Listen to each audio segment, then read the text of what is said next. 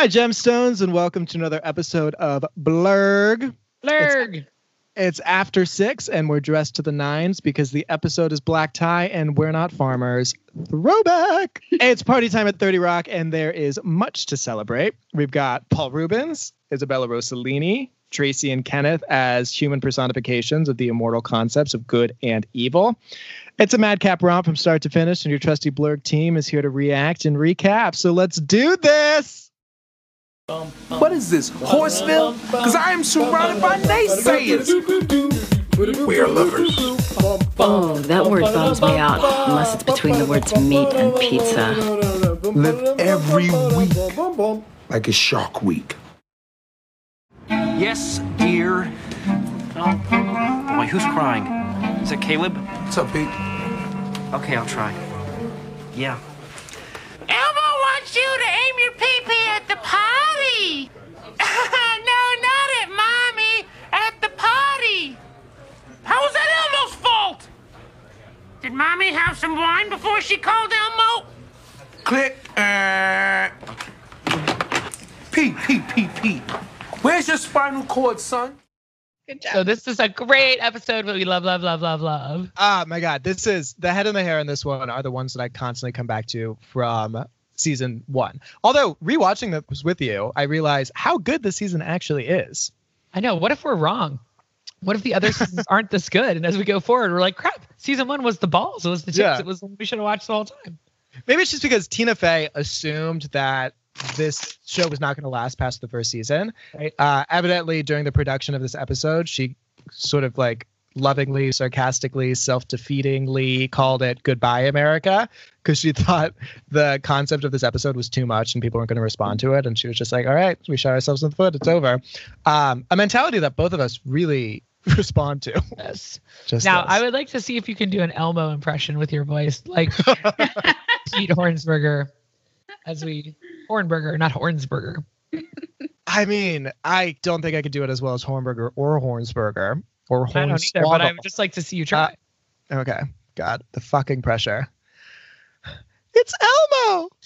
Please aim your penis at the potty, not at Mommy. The potty. Did Mommy have some wine before she called Elmo? Perfect. See, that was amazing. It's just so mean of you to do these things to me when I can't visit a medical facility, because I'm pretty sure I just like ruptured my vocal cords and like that. It's amazing sound is still coming out of there since it's already been ruptured. Yeah, I'm sorry. I skipped all the Yo Mama jokes. Which is like a very good context for where we are at in the world time-wise. It is 2007 at this point, I'm assuming. Maybe we're still in 2006 because it's midway through the 2006-2007 season. But Yo Mama jokes, still a fun thing that we're doing. Josh's is terrible about the your mama is so stupid she thinks iMac is a new burger at McDonald's. That's not. I mean, to be fair, anything that Josh says, it has to be genius for us to give it any credit. When he got hit with bad. Yeah, probably. But when he got hit with the fire extinguisher by white diamonds, he was good at that. He's funny when he's getting attacked. Yeah. I don't know that it speaks well for him. We are becoming horrible bullies the more we watch this show. We're just becoming Liz Lemons, which is, we were already so close. Anyway. I would never say anything about dropping a load in someone. Like, that is disgusting. That made it into the final episode, but did not make it to syndication because it was like on the line of grabbing. They're evidently super shocked that it actually made it into the episode. As am I, because just like, Blurg. Scandal, Blurg. Yeah. Or like, whatever, what a cute evening to spend with your mom. It's like, as long as it's consensual, go for it, kids. Can you explain to me what Alec Baldwin is always doing with his hair? Like, he's not flipping it because there isn't any of it. When he talks, you can see he's like moving his head or something when he comes over to talk to her about going to the black tie event for Gerhard Habsburg's birthday. He's just sort of ticking at her. It's so cute and endearing. I just like it so much. Well, his hair is his head suit. And so I think it's very important for him to showcase how thick and luscious it is, like a silverback gorilla's mane. It is thick and luscious. He's a bear. He's a daddy bear. He's a daddy bear. And so he has to showcase that by showing how immovable his hair is too, because hair movement is a sign of weakness. And so he needs to show that no matter how much he fidgets and jitters, it's staying in place. That And episode is far, far away, but it's so good. everything he does is delightful. And let me just get to myself. I pull this, then I do this, and I do that. I love that episode. It's so good.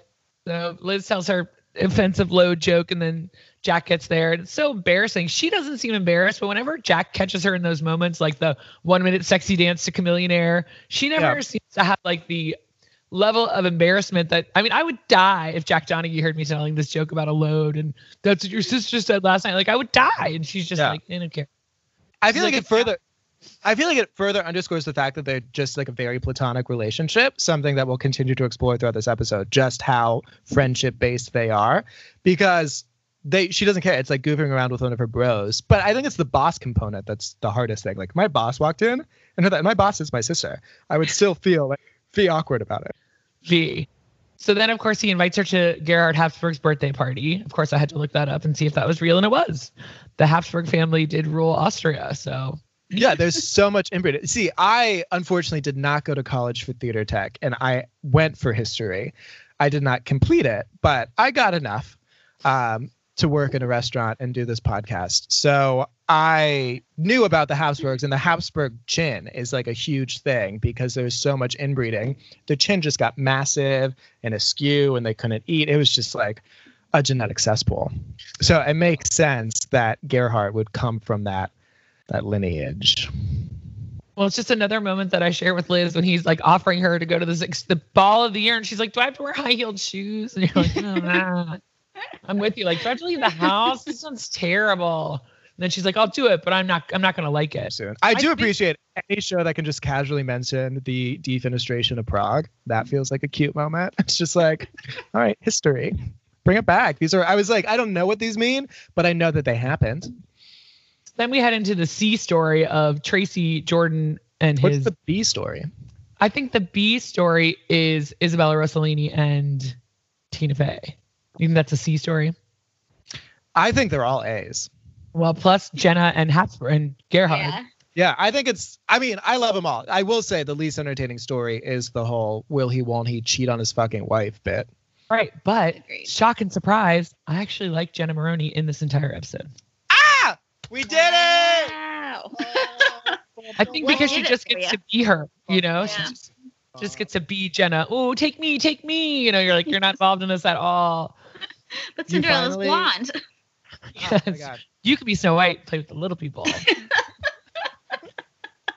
So you finally made it to a sensical place. And I am... It's not going to last. Happy. I'm sure it's the writing. I'm sure she's such a good actress that they write it so that you just hate her. But in this episode, I didn't hate her. And for some reason, when she says to them towards the end, "We got a boogie," it cracks me up. So funny. I use that so often. We got a boogie gang, and no one ever fucking gets it, which is great because it makes me seem hilarious. But yeah, just like we got a boogie gang. So we don't really need to talk about Pete's Tracy Jordan, who brings strength, blah blah, Samson, Delilah, nonsense. So now we're in the wardrobe department because Jack's sending her down there to wear something appropriate. She's got to dress on backwards, of course. She's trying to dress like a human woman, and it's quite difficult for her. So we're down in wardrobe trying on dresses backwards. Jenna's there. She wants to go to the party. Take me. I'll be part of it because she's Cinderella, and it's her dream. So then Jack comes in and seems actually excited by Tina in a dress, or Liz Lemon in a dress, and then attempts the Pretty Woman moment of opening up the box of jewelry and then snapping her little fingers, and it doesn't go as planned. Why did you do that? Why would you do that to somebody? Nerds. I think she said, I love all of her just exclamations. Like, she says jag a lot. I don't know if she says jag or dag, but it was something like that. And she was like, who does that? Like, that's not a moment. Further lampooning all these fucking tropes that exist in movies and television shows, turning them on their head and making them seem super nonsensical. It's we sidebar and talk about how problematic Pretty Woman is, and then I rewatched it knowing what it was, and I still really liked it, and it just doesn't fit with the rest of me at all. You know, she's so lovable. I don't care that she's a prostitute. The Jason Alexander stuff is just as annoying as you guys have seen Pretty Woman, right? Mm-hmm. Yeah. You know, he gives her the necklace when they go to the opera, and it's so romantic. You're like, she's a prostitute. This is really problematic. They got killed. It's just bad. I still loved it. The magic of Julia Roberts. I guess. So, we began this sort of like joking, will they, won't they, continue with Liz and Jack. And it squashed pretty much immediately. The beautiful thing is there are never moments where you actually as a viewer think, oh, I wish this happened differently. They keep it super lighthearted and absurd, that this is always just like making us realize and fully feel that this is not a romantic relationship. Because when I grew up, like I was fully aware that Will was a homosexual and Grace was a heterosexual woman. But I was like, it's a TV show. They can write them together. They deserve to be together. They get along so well. So I've always been someone to be like, just put them together. It's a TV show. Make it happen. But I never felt that with Liz and Jack because the show does such a good job of making them seem like just pals. Well, even though this is like my 30th time watching this episode, I'd never noticed before when they arrive at the ball that she's wearing like a green fleece and hands it to the coach person. It's like a green North Face. You're just like, that's hilarious. I've never seen. I love when I see new things when I'm really paying attention now, you know. Yeah. And he tries to help her down the stairs, and she's like, "I've got it." I'm like, "Why? Just take his arm, walk down the stairs." Has to be the independent woman. Yes, banister. The girl playing on the football team when she gets older.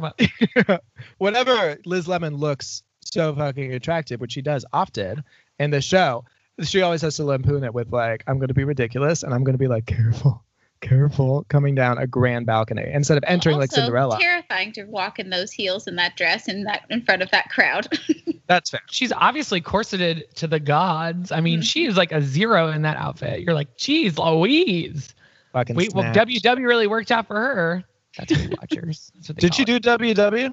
She still does. Yeah. Great. Good for her. I need to do some WW. Tiny dancer. And then, so we didn't mention that Jenna said, I think this is a date, and tried to plant that seed in Liz's head. She hadn't had that thought yet. Yeah. So then when Jack goes to make a toast, what should we toast to? And he says, to us. She's like, wait a minute. Is this a date? She doesn't have that moment. It's like immediate reaction where she's like, is this a date? Like to us, like barely a breath, barely a beat. Is this a date? And then Jack just goes into hilarious guffaws at the mere concept of such diametrically opposed social citizens engaging in socialites, models, actresses, Liz Hurley in the 90s. I think it's so funny. I thought this was a date. Idiot. Those two, that guy's daughter in the summer. Wes, good to see you, man. Yeah, that was yeah. So we're adding because we knew Maureen Dowd and we knew Condoleezza Rice, and now the rich Rolodex of dating history of Jack Donaghy continues to be fleshed out in a really gross, fleshy way. Thank you for that. You're welcome. Because we hear a lot about all the people who banged. I know, and he's still so lovable. I mean, typically, like a super good-looking guy talking about all the women in the room he nailed, you would want to punch him in the nuts, but you're just like, oh. It does help that his one true love, someone who was age-appropriate, who divorced, the incomparable Isabella Rossellini, plays his ex-wife, dumped him. And so that's sort of the backstory, is that he's unable to fully emotionally connect or commit to someone because he was left, and now he just has flings he knows won't actually materialize into anything. Yeah.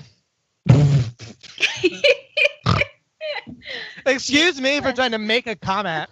So Bianca comes in. Oh my gosh. So what are your memories of Isabella Rossellini? Like from just from a different generation than I am. So do you know her from like Blue Velvet and from like the Lancome campaign, or what? How do you know Isabella Rossellini, or do you just know she's this beautiful person? Yeah, I know her from this episode. Okay, really? No, It's totally possible. She is not like a major anything now. I know her name. Like, it's one of the names you grew up knowing, just Isabella Rossellini. First of all, it's a fantastic name, and it just like slips off the tongue so elegantly. But I don't really have a major cinematic moment that I associate her with besides 30 Rock. Because I was 15 Do you know when her this from aired. that episode of Friends? I think I Isabella only know her because of that episode of Friends. Oh my God, fuck yeah. It's when, so you know Ross and Rachel? Yes. So Ross and Rachel it was when they were together the first time or whatever. But they had just gotten together and they were talking about their hall pass celebrities, like who, and Ross, the top of his list, or was it the bottom? Isabella Rossellini was the person he was going to put at number 5, and he was going back and forth. he really wanted to be very intentional with this list of hall passes. And then he ends up not putting Isabella Rossellini. Then he gets it laminated without her on it. And then she walks into the coffee shop that they hang out in. And he hits on her as successfully as you would imagine by trying to pull out, by trying to tell the story about how she's actually his hall pass. But he made the last minute decision and she's looking at it. It's like, I'm not on this list. And he's like, but you are, you were. And she's like, well, it's laminated. Well, thank you for sharing that. That's the only thing I've seen her in. For me, so she's Ingrid Bergman's daughter, right? And so she's Hollywood That's royalty. Right, yes. And then she was the face of Lancome. So I just knew her as this very serious, very educated. She's very into taking care of animals. She was in Blue Velvet, totally bizarre David Lynch film. Mm-hmm. But she's just always been this epitome of class, sort of the Audrey Hepburn of our time. So then to see her attacking Liz Lemon. I mean, I'm glad you guys liked it as much as you did, but it's so incredible to have it be her because you're just like, what? She would never do this as a best lady.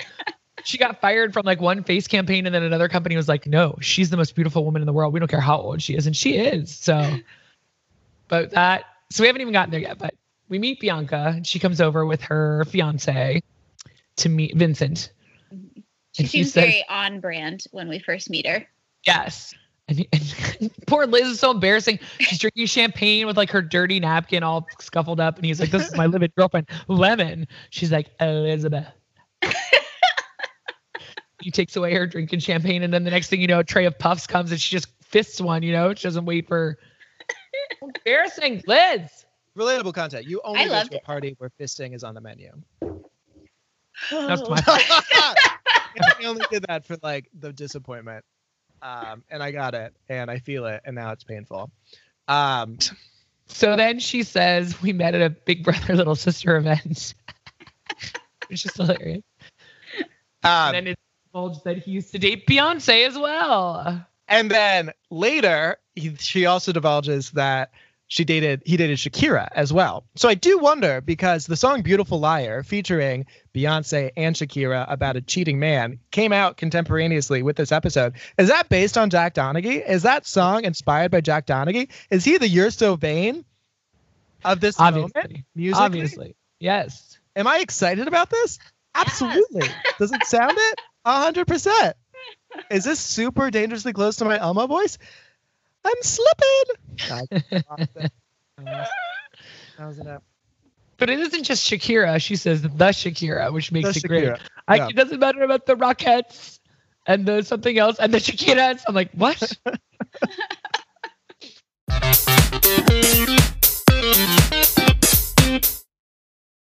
I know we have just met, but I think I love you. Do you love me? Oh, knowing I have the love of a beautiful woman has set me free. I think you just lost an eyebrow. To freedom! To us.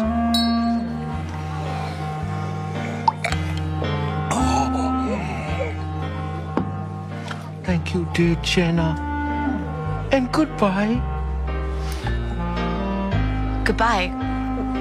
Why goodbye? Who let him drink champagne? He could not metabolize the grapes.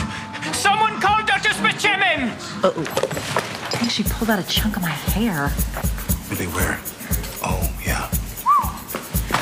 We got a boogie gang. Meine Damen und Herren, the Habsburg line has ended. You can pick up your gift bags at the Kotchak. So then Jenna is sitting alone. And Jenna, by the way, got herself in using her sensuality by showing one boob to the security guard. This isn't the White House, for God's sake. Her boobs are sufficient. You just need a handful. Little side boob, honestly, is all I need, really. It's the most attractive boob is the new sliver of the boob. In this podcast. I've always heard sexuality is fluid, and during quarantine, evidently I'm exploring all the different facets of me. So we're then introduced to Will Forte, who will come back later as a Jenna stan and a Jenna impersonator and a Jenna lover. Spoiler alert. Oh, that's a many seasons away, my friend. Buckle up. For now, he's just the royal assistant who presents Habsburg, who is an exceptionally long title, all of which are like real things. So if terribly you haven't seen the episode, Pee Wee Herman, Paul Reubens, is dressed up and he's sitting in a chair that like his lower body is covered. So he has these legs made out of wood and a tiny little arm and his eyebrows are falling off and he's pasting his terrible teeth and he likes to talk loud.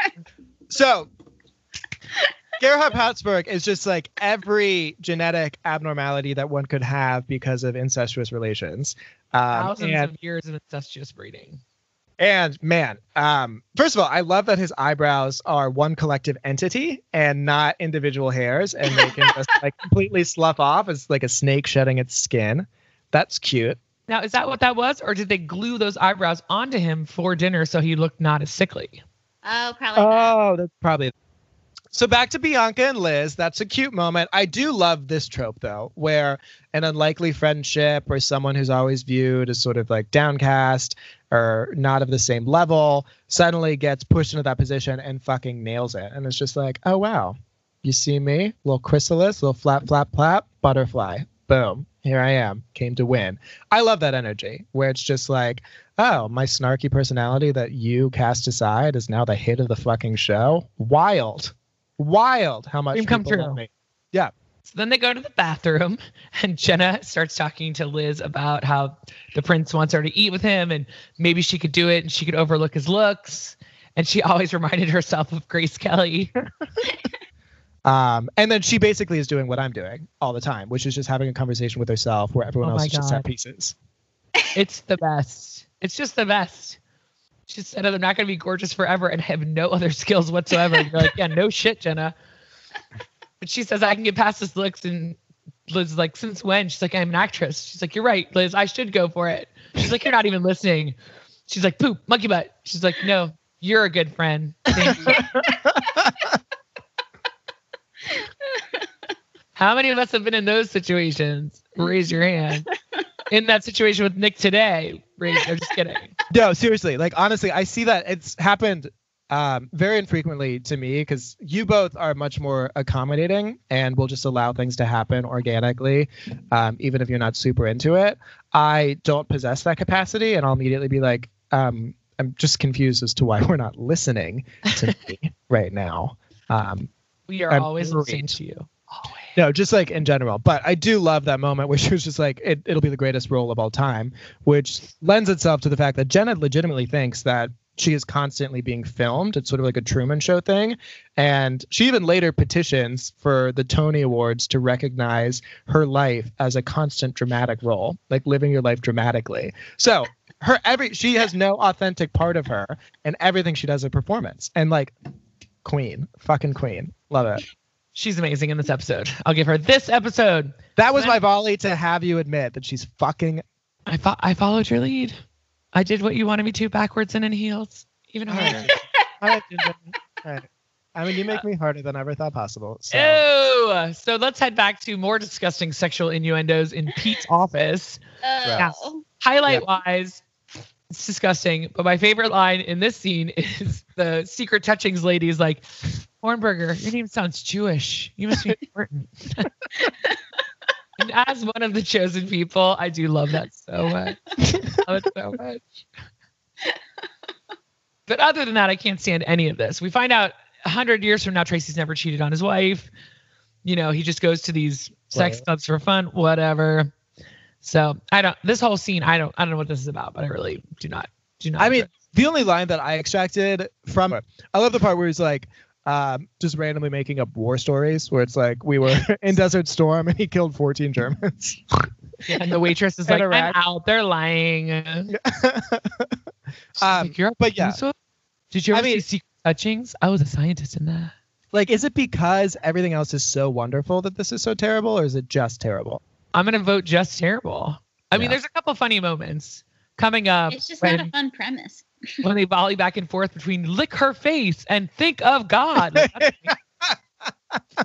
the most part, I'm like, go back to the party. But it does get you really excited to go back to the party and see what's happening there. So Yeah, it's sort of like it's a counter. It's, you know, we have so much energy at the party and we have to have cutaway maybe to appreciate it that much more. And we also have to include 2 main characters. So that's how we're doing it. You've got that giant boombox, and immediately Tracy takes his shirt off and starts dancing.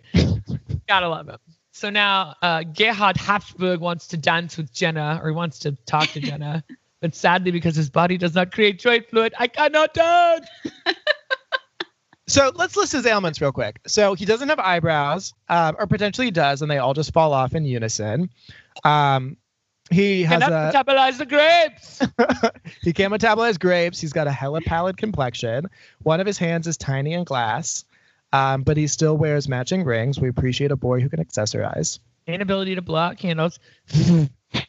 Low lung capacity, real rough there. Yes. Marionette legs, I think, is the official diagnosis. And then he also is 25, but looks closer to 50. Closer to 80. He is closer old. to 100 years old. Yeah. But could live to 100. Right. Either According die to the doctors. Who But let all this also, interesting happen. it's Dr. Spitchemin, so. Oh, doctors. I know. You hate. So then Jenna decides to dance for him, and he starts yelling out different. I don't know if that was her choice. She wants to become princess. She will do what she's told by Oh wait, you're right. She suggests that they dance. And he says he can't because he has no fluid, and he got. So he yells out, "Jazz, top, jitterbug, Charleston, interpretive, 12, again." Nick is doing all these things for us right now. I do find myself telling, when I tell kids or anyone that we're dancing with, to twirl, and I'm like, again, 12, keep twirling. Then we end up back at Pete's office, where another great line: everyone thinks I'm 5'5", but I'm only 5'4". If you believe in yourself, there is no limit to what you can accomplish. You can literally grow. John McEnroe, speaking of, was like 5'11" forever and was like, no, I like willed myself to be 6 feet. I did stretches. And I was like, all right, John McEnroe. I'll do him right now. Stretch him right now. Kenneth comes in to talk about Footloose and how the terrible kids. In the end, I love when people flip things on their head like that. And you're like, those evil children, kids wanting to dance. Yeah. They defied the law. Kenneth says, you're going to make a mistake tonight. And Tracy says, you're going to make a mistake tonight. We do learn a lot of interesting things about Pete's lineage and his relationship with Paula. Now we know another one of their kids' names. We got Kyle and Caleb. I don't know if Caleb is spelled with a K and they're doing like a little Kardashian thing. Who knows? Don't really care that much. In that he was married in a botanical garden. Remember the vows you made in church. Botanical garden. Where you promised fidelity. Lick her face. Think of God. And then he's like, I'm trying to have fun for the first time in 10 years, which was just like brutal. It's just like, here's the person who feels trapped. Here's another dude who feels trapped in his idyllic life with a loving wife and kids. And he's just like, I haven't had fun in years. And it's like, fuck you. He's just got that dark energy. He might be Jewish like my people. Like, you know, he's like, oh, look, a free thing in the vending machine. And his arm gets stuck in there and he misses the end of MILF Island. Like, that's just the life he leads. It's the chosen life. It's just the Hornberger way. So back to Gerhardt's birthday. And they all start singing to him in German. Which is like a consistent trope because Tina Fey speaks German, knows German. A lot of her sides are German, like her wild, crazy times when she studied abroad. Look at all the different types of ravens. And then we find out that Gerhardt is 25. Jenna's like, oh my God. But still into it. Like she's game. She's ready to go down with the ship. And you have to appreciate that commitment with her. It's like she's not just like panning for gold in the river. She's digging. She is full on digging, and she has to excavate a lot of unfortunate land to get to her prize. And her prize is turning 25. And continuing the Habsburg line, because it may end here tonight forever. Spoiler alert. Yes, if you're halfway through this episode and are listening to this podcast, spoiler alert, I just ruined the ending. Who was more exciting for you to see? Was it Paul Rubens or Isabella Rossellini? I think it's what makes this such a knockout episode. They're both so great. Yeah. They're both over the top. I mean, Paul Rubens is you just never know what he's going to do. But that character's so fun and so over the top. But coming up is, I think, the best scene when Isabella Rossellini attacks Tina Fey. And that is so funny. She says, you're going to marry him. And Tina Fey's like, well, we've talked about it, which is totally not true. And then he's going to get her pregnant with a late in life baby. He can drag around Nantucket and show off. The whole thing makes you want to throw up. Models, the rocket hits, the Shakira. The whole thing makes you want to sit on a knife. That's pretty intense. Ah! Well, no wonder he couldn't keep up with her sexuality. I know, right? She's into some kinky fucking shit. So now Liz gets to go over and tell Jack that Bianca is not actually happy. She's not normal and she is not over you. He's like, no way. And she's like, yeah, she was actually jealous of me, and busted out crying over it. He's like, that's not possible. And she says, I'm going to go over and tell her that you proposed. Watch this. Watch how red her face gets. That's what she thinks is going to happen. But what happens, Nick? So I don't know how you can assume that someone who just said that they would sit on a knife rather than see their ex-lover get married is going to respond with just like mild face flushing. That seems optimistic on her part, and she doesn't seem like she has a whole wealth of positivity. So that was a wild place for her to go. Where she actually went was across the room when Isabella Rossellini vaulted her, took down her top, ripped out her actual hair, and then broke off a champagne bottle before we cut to Jack, who just looks mildly bemused. The timing of that scene, the sound effects that both of them make, it is just hilarious.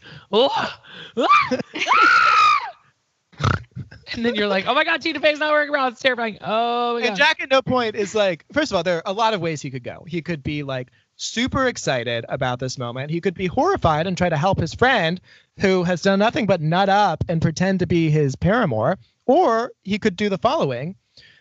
I don't know if that's true, though, because he says to her after he introduces her to Bianca and she starts grabbing the puff and talking about the brother-sister thing, like, well, thanks for not making me look stupid, thanks for not embarrassing me, which she totally does. There are other times when he's like really down on himself and she just continues to beat him up. Yeah.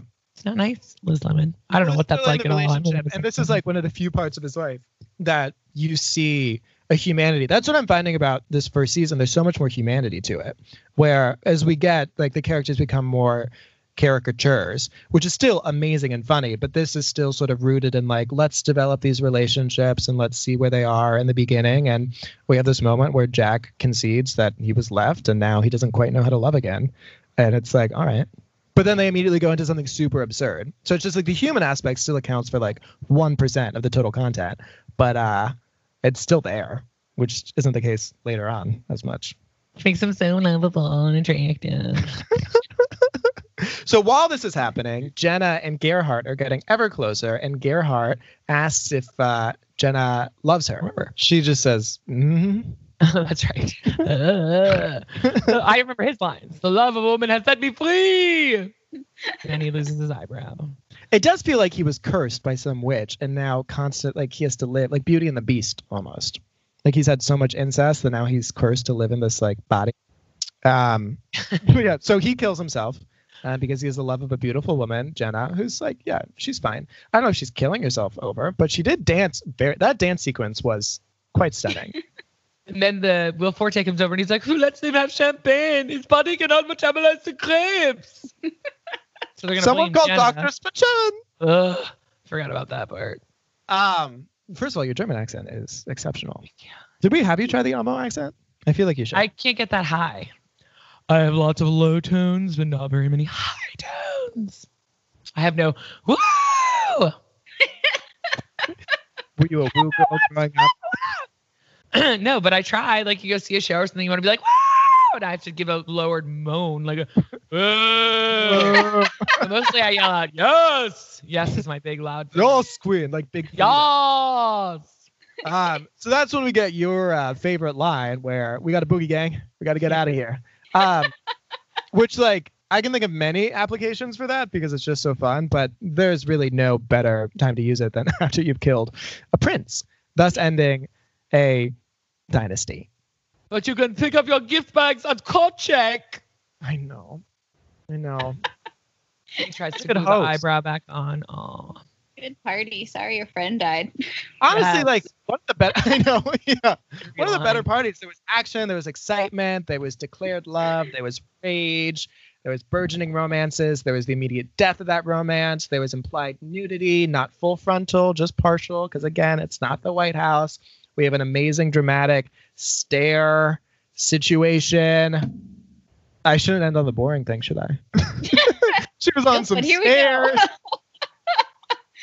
Like, Well, then whatever, we have man. to close out the Pete and Tracy storyline where he's gonna like make out with him in the bathroom, make out with her in the bathroom because she's so smooth. And Tracy and Kenneth are up in the rafters talking to him about being faithful, and he's blah blah blah. And he decides he loves his wife. She's not a Delilah, and he's not going to do this. But that was a really fun scene where it was like the only thing that I liked of that storyline when they both were coming out of the vents with a super heavy-handed biblical message of just like illuminated red and white and just like angel devil on his shoulders. And then Tracy actually doesn't know how he got there. And someone's tickling his feet. Yeah. So So that was the only moment that I actually super enjoyed, honestly. Except for your name sounds Jewish. You must be smart. That was cute too. You're right. That was cute too. And then Jack takes her home. She's got her green fleece in her hand still, which is hilarious. And then he just like lets himself in the apartment. I thought that was odd. I mean, it's very just like elite where I belong everywhere. So you can't actually tell me what to do or where to go because I own the world. If anyone ever picked up my Spanx, once again, punched in the testicles. Not Yep. cool. These are bike shorts, Lemon. But yeah, Emma already brought up the best line of that scene, which is, "Thanks for the great night. Sorry your friend died." And then when he goes, go ahead. Well, that's what I love about it. Like, there are human moments, but it's mostly just like complete disregard for humanity. It's like, bummer about the death. It'd be hilarious if she was digging through the gift bag at the same time and found something exciting and immediately was just like, Like a snacks. toaster. Yeah. Or like Let's snacks be and honest. everything else. Liz Lemon would not have left there without a gift bag because Well, we she did wanted skip to eat over the part. lobster, Yes, too. exactly. She's like, I don't know what you're doing, but they put out lobster tails, and I want to eat yours. Yeah, it was a moment of like genuine concern, seemingly, of like, hey, are you going to come back to the table? Not because I actually want you to. I just really want to, I'm hungry. Now, what about when Tita or Liz thinks that Jack's going to kiss her when he's going to take off the necklace? That's not unreasonable. He is reaching in a way that no one ever does. You say, turn around, let me take that off for you. You don't just like go in for the neck grab from the front side. It was another opportunity to shut the door and be like, hey, this is every will they, won't they? Immediately shut the door. They're not going to. This is never going to be a romantic relationship and neither of them want it. I date Pilates instructors, acrobats. I had lunch with Martha Stewart and dinner with her daughter, Alexis. Gross. I said the same thing that fucking Liz Lemon did. Gross. That is disgusting. That is disgusting. You literally just plowed the mom and then mere hours later, you do the daughter. Gross. And he's still lovable. This is what's wrong with society. So how many gemstones are you going to give this episode? I mean, I honestly would give it like a 99 or 100 if we could get rid of the Tracy nonsense. So I'm going to go with a 98 because it is.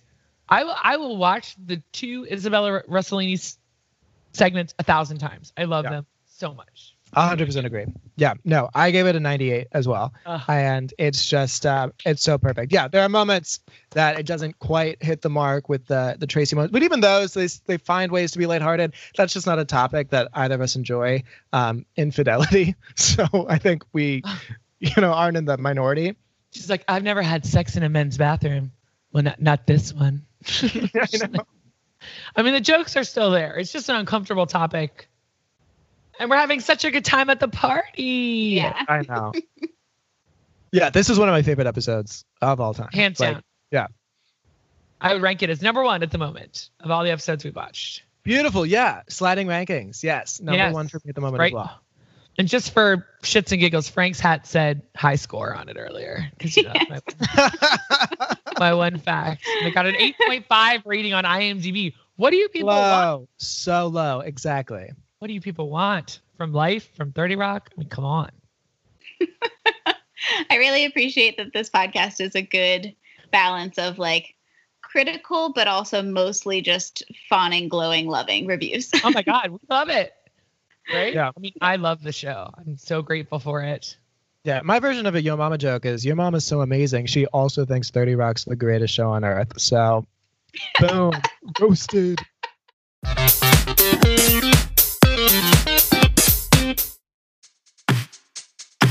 Blurg is a project of Team Takes, aka Nick Cotter, Julie Sunderland, and Emma Cotter, with the invaluable sound editing help from Phil Cotter and Frank. The awesome toenails on the wood floor from Frank. We love you, Frank.